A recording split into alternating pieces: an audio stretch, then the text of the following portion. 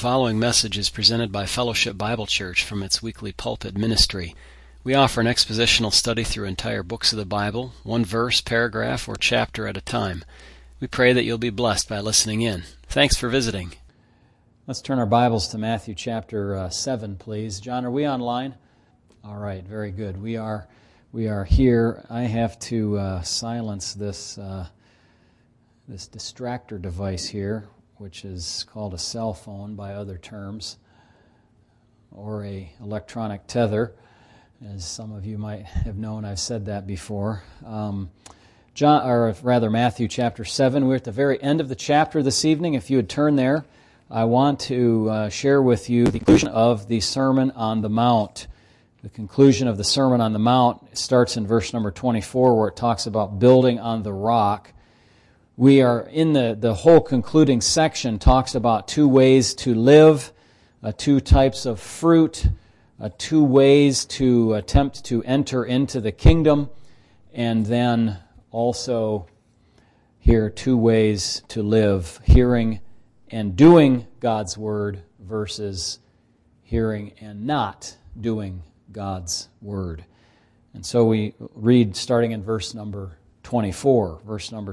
Therefore, whoever hears these sayings of mine and does them, I will liken him to a wise man who built his house on the rock. And the rain descended, and the floods came, and the winds blew and beat on that house, and it did not fall, for it was founded on the rock. But everyone who hears these sayings of mine and does not do them will be like a foolish man who built his house on the sand. And the rain descended, and the floods came, and the winds blew and beat on that house, and it fell, and great was its fall. And so it was, when Jesus had ended these sayings, that the people were astonished at his teaching. Think of using that as a conclusion for a sermon and just stopping.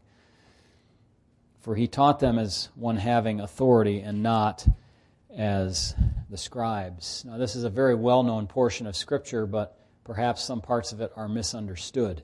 Let me give you one. For example, what do the rains and the floods refer to? They are metaphors for what? Metaphors for what? Well, the common interpretation is that if you build your life on obedience to the Lord, then your life, this life, will be good and safe and will not be destroyed, even though you're going to face a lot of trials, the floods, the rains, the wind, and all of that. But the focus of this portion of Scripture overall is not just on someone's present life. It's actually on final judgment. Okay?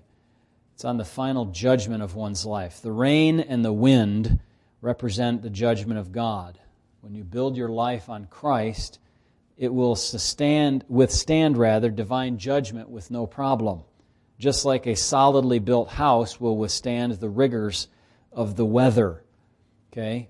Now, I want you to note also here a very helpful comment that I got from reading R.T. France on Matthew, that we're not talking about the 1 Corinthians 3 kind of idea of the building materials that you use.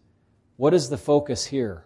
Not on the building materials of the house, but on the foundation of the house. Okay? And the foundation is what? The sayings of Christ, hearing them and doing them. Okay? That's what the foundation is like. So your construction may not be perfect, but your foundation is sure. See? Now, yes, there's 1 Corinthians 3 that talks about the building materials, but those are really your ministry in the local church. Okay? And it's a different matter. So think about this. Focus on this foundation. Upon what foundation is your life built? Are you hearing the Word of God only, or are you hearing and doing what you hear? We'll have a lot more to say about that in the next few minutes tonight. The survival of the house that is judged is a picture of eternal life. Okay, it's not just this life, it's eternal life. Of course, if your life is founded on Christ, you will weather better the storms of this life, the trials, the health issues, the difficulties, and all of that. But sooner or later, one of those trials is going to come along and sweep you off your feet. You know, you're going to get cancer, you're going to have an accident, you're going to face some tragedy, and then you'll perish. But your soul will still be standing strong on Christ, will it not? Yes, because that's your foundation. So that's hearing and doing, okay? And the description of the person who does that is like a wise person. That is a wise person who does that. So what is it if you hear but you do not do? Everyone who hears these sayings of mine and does not do them will be like a foolish person who built his house on the sand. Rains, floods, winds beat that house and it fell, and great was the fall of it. So there are people who have been told a storm is coming. A storm of divine judgment is coming.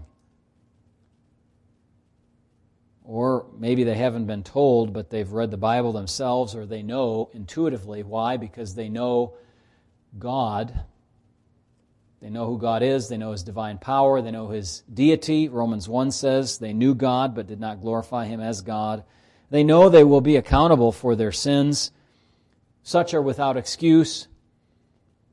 And when the rains, the floods, and the winds come, again, these represent the ultimate judgment of God. When those come upon them, their house will fall. Only wreckage will remain. You've probably seen wreckage, I'm guessing, on the television with the Hurricane Ida that's come through. I have seen only little snatches of things very, very briefly. I mean, seconds. I haven't paid any attention to that, frankly, over the last couple of days. But I've seen plenty of hurricane aftermath to know what it looks like, I'm sure.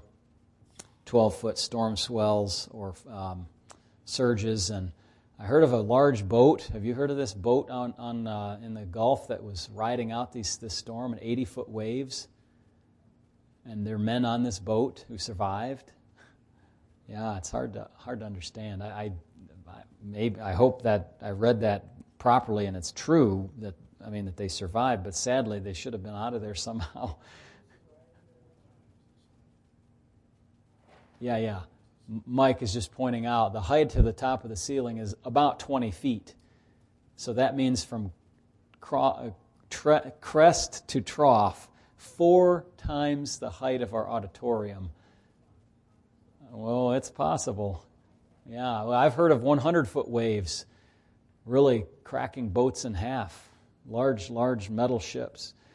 In any case, that's the kind of, that's an excellent illustration, actually, of the kind of wind and floods and rain that we're talking about here. That's divine judgment. That's how tremendous it is. And you say it's unsurvivable. That is true. In the case of divine judgment, it is unsurvivable if you don't have Christ with you. Totally unsurvivable.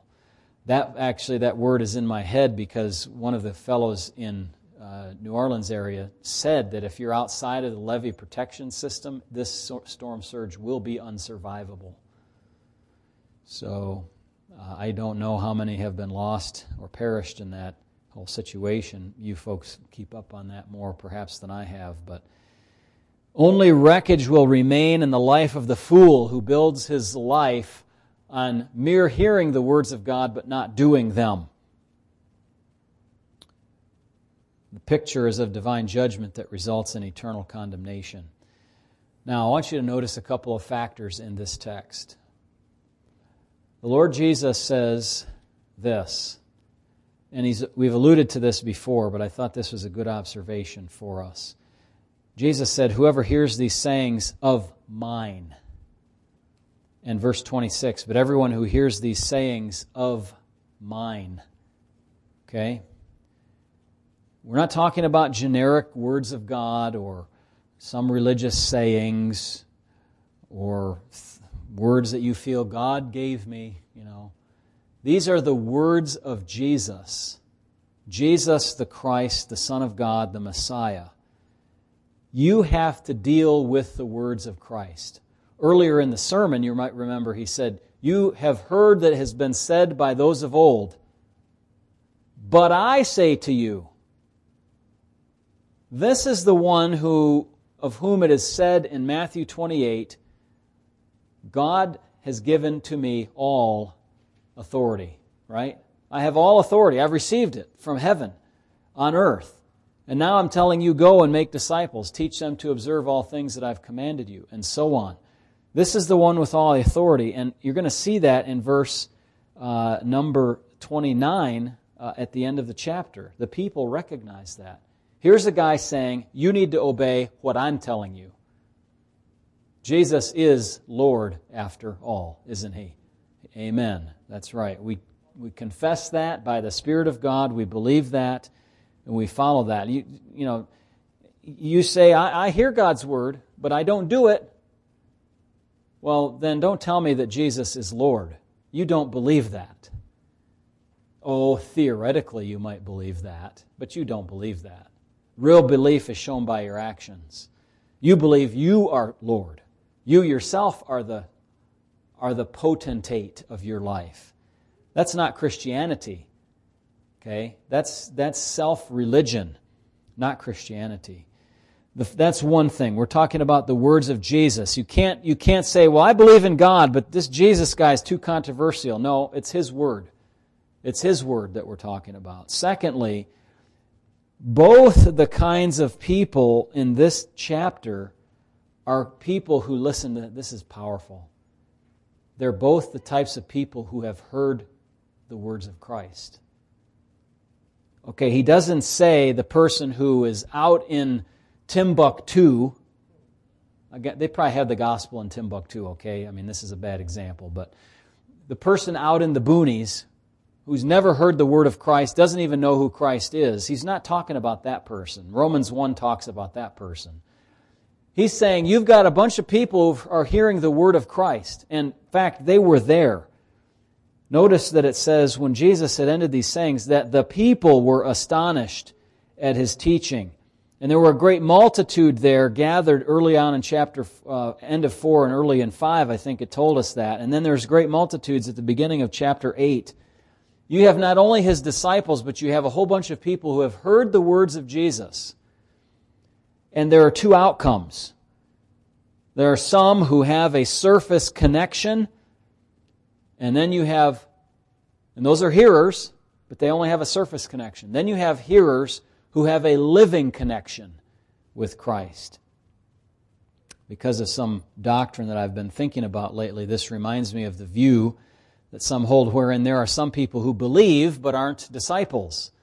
And then there are others who believe and are disciples. This dichotomy is wrong doctrine, but it is held by some because it offers a very facile or helpful explanation of the mass of people who do not actually follow the Lord while they claim to believe in Him. There are lots of people, I've been in church, I heard the gospel, yeah, I'm there, but they don't actually follow the Lord. So they're believers but not followers. That's not a category that the Bible knows anything about. Jesus warns that such people will end up in total ruin. If that's where they stay, if that's all, then they're not saved people. They're people who have heard but not done. They're foolish people, according to verse 26 and 27. So the Lord calls us to hear and to do. Hearing and not doing the things of Christ puts you in an entirely different category than those who hear and do. If you think you're fine because you hear the things of Christ, then you're merely only hearing them. You're truly, totally deceived. You're no more fine than the demons, who also have heard the things of Christ, haven't they? And tremble. But they do nothing about those things. Even believing the facts of what you hear is all fine and well, but it counts for nothing if it's only that. True belief is a commitment not only of the intellect, but of the will and of the emotions to the Lord Jesus Christ. A commitment to the Lord Jesus Christ. It's a turning over. Believing in Him. He's the Lord who's going to save me. Turning myself over to Him. Mere intellectual belief in what you've heard is nothing. Get it out of your head that such a thing is Christian belief, for it is not. It's foolish to only hear and not have any transformation. Notice, too, that the same kind of judgment is poured out on the house that is on the foundation of stone versus the one that's on the foundation of sand. Did you see that? The winds, the rain, the floods, both houses are kind of attacked that way. In other words, God judges everyone the same. That judgment is not partial. There's no partiality toward man. Either you have a solidly built house of faith in Christ or you have a flimsy house of human works and beliefs.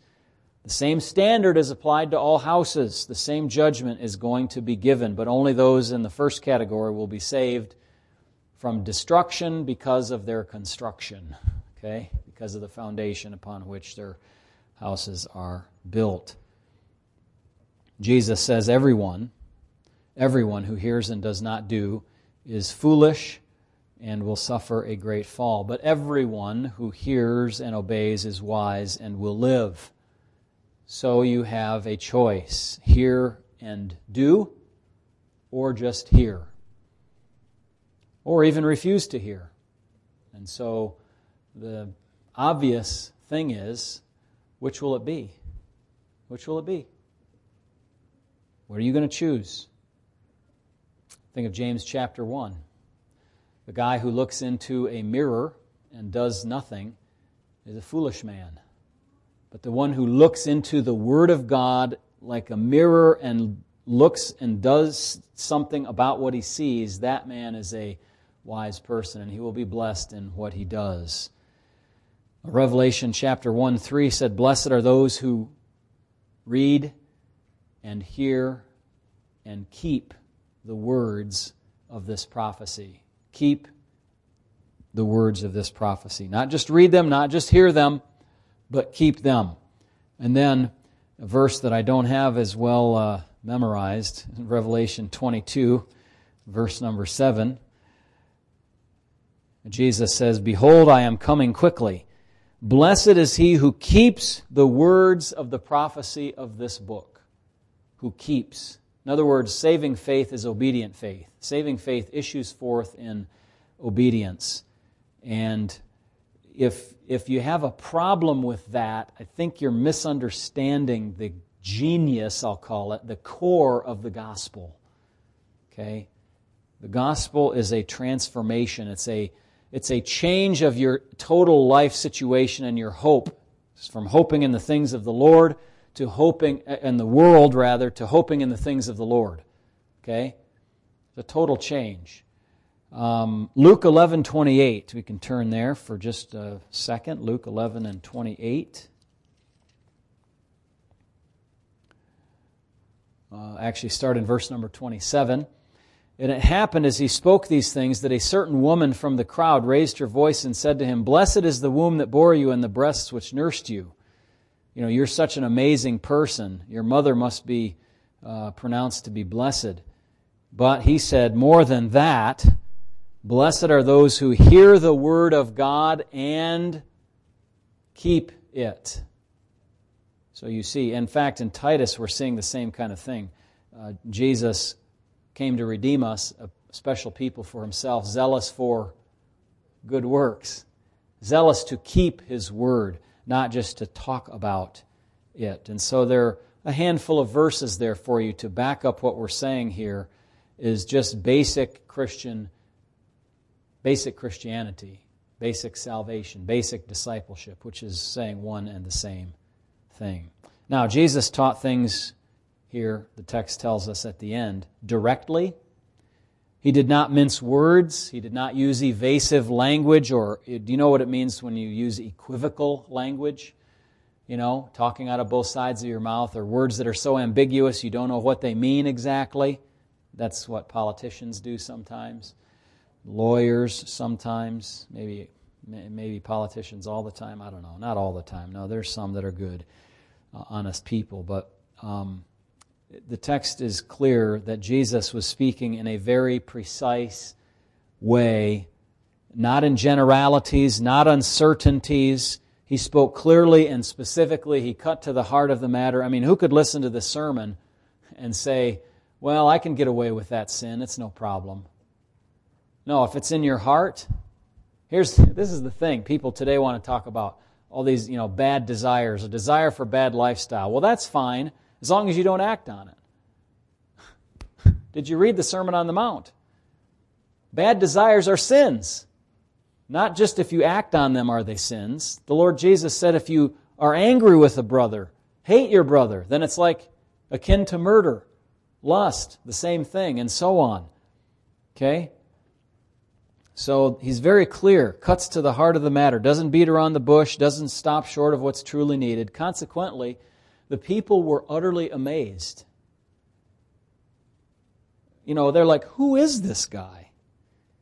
He demanded the people follow his words, not the words of the Pharisees.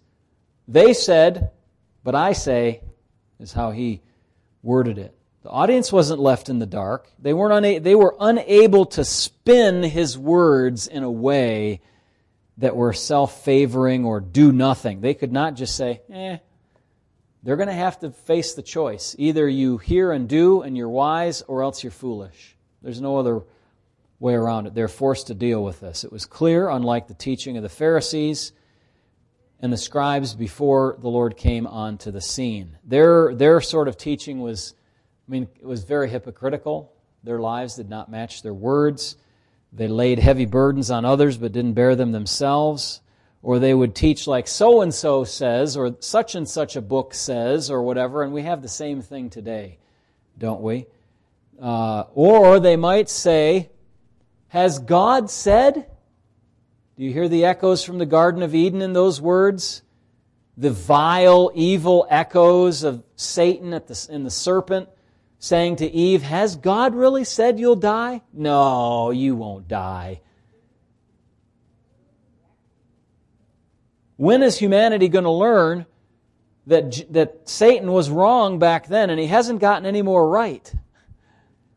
When people say, no, it doesn't really mean that. The Bible doesn't mean that lifestyle is bad or those sins are bad. It doesn't mean that. It couldn't mean that. Or we're more advanced than that. That's just this. And Jesus comes onto the scene and says, no, that's not how it is. You listen to what I'm saying. Not what all your little teachers are saying.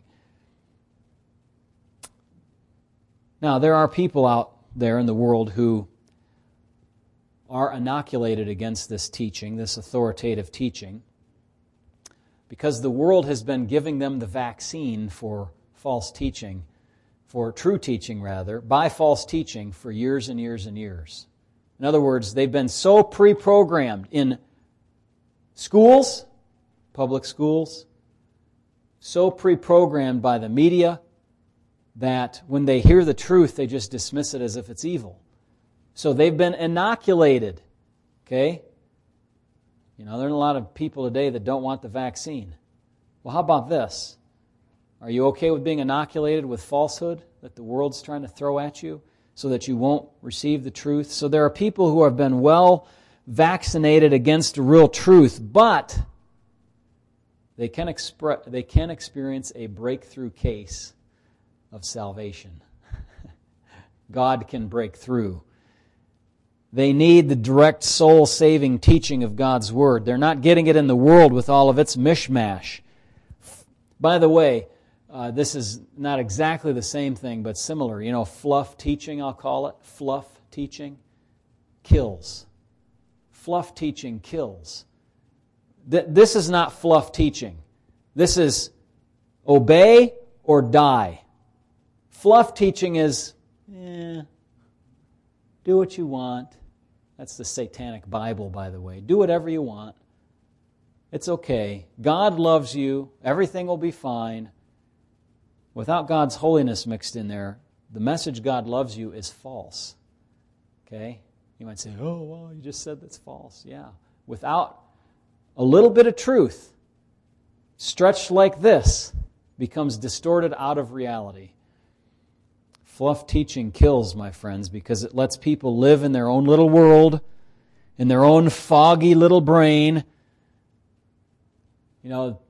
bouncing around in life from their this and that and whatever else, and their pleasures and entertainment and all that sort of stuff. And soon it will be too late. Direct teaching can wake up the soul and could well save it. This we know for sure. If someone does not respond to Christ, they will definitely not be saved. And if they are not presented clearly with the truth, then how can they respond? Here is clear teaching on the truth. Believe Christ, believe His Word, obey it, and you'll be transformed. Christian faith is life-transforming, soul-saving, life-preserving. It's the only safe option when it comes to those 80-foot swells that you're about to face. You got to be in the right boat to weather that storm. If you're not in the right boat, if you're in some little dinghy with 2 little oars like this, you're not going to make it. You're going to be swamped. So you have to be settled on the rock of your salvation, Jesus Christ, or else you will be crushed by the fall of your house onto your own head. There are only 2 ways, the Lord says in the end of His sermon. There's a narrow gate or a broad gate. There's a difficult way or an easy way. There's good fruit or there's bad fruit. There's a true relationship or a pretend one. There's a solid foundation or a sandy foundation. There's obedience to God's Word or there's disobedience. That's it. There's no middle ground. You have to make a choice. You must make a choice. Choose life. Choose today. The Bible says, choose today whom you will serve. Yourself or the Lord Jesus Christ. That's our message tonight. Let's pray. Heavenly Father, 2 ways you've told us. And Lord, I pray that you will work in our souls. I'm fully convinced, Lord, these words, because this is what the text of Scripture lays out. Every passage of Scripture says there is 2 ways to live. There's the way of the flesh and the way of the Spirit. The way of life and the way of death. The broad way and the narrow way. Lord, I pray that our people and those listening online and those to whom we speak, our children and our parents and our neighbors, we brought to understand this choice. One way or the other. And eternal destiny depends on it. Help us to be diligent, to make our calling and election sure, to be found in the way of peace. Thank you for these dear folks here tonight, and I think we numbered around 20 people here praying. Lord, I'm reminded to pray, I forgot earlier, for a dear friend of ours named Al, who had a very difficult night, lacking rest because of some health issues he has from the military service that he had. We ask, Lord, that you will give him rest in his rest to sleep tonight and be restored in the morning. Well, thank you in Jesus' name. Amen. Amen. Good night, everyone. And those that are online, we thank you for participating with us tonight. We will bid you good night, and God bless all of you. Amen.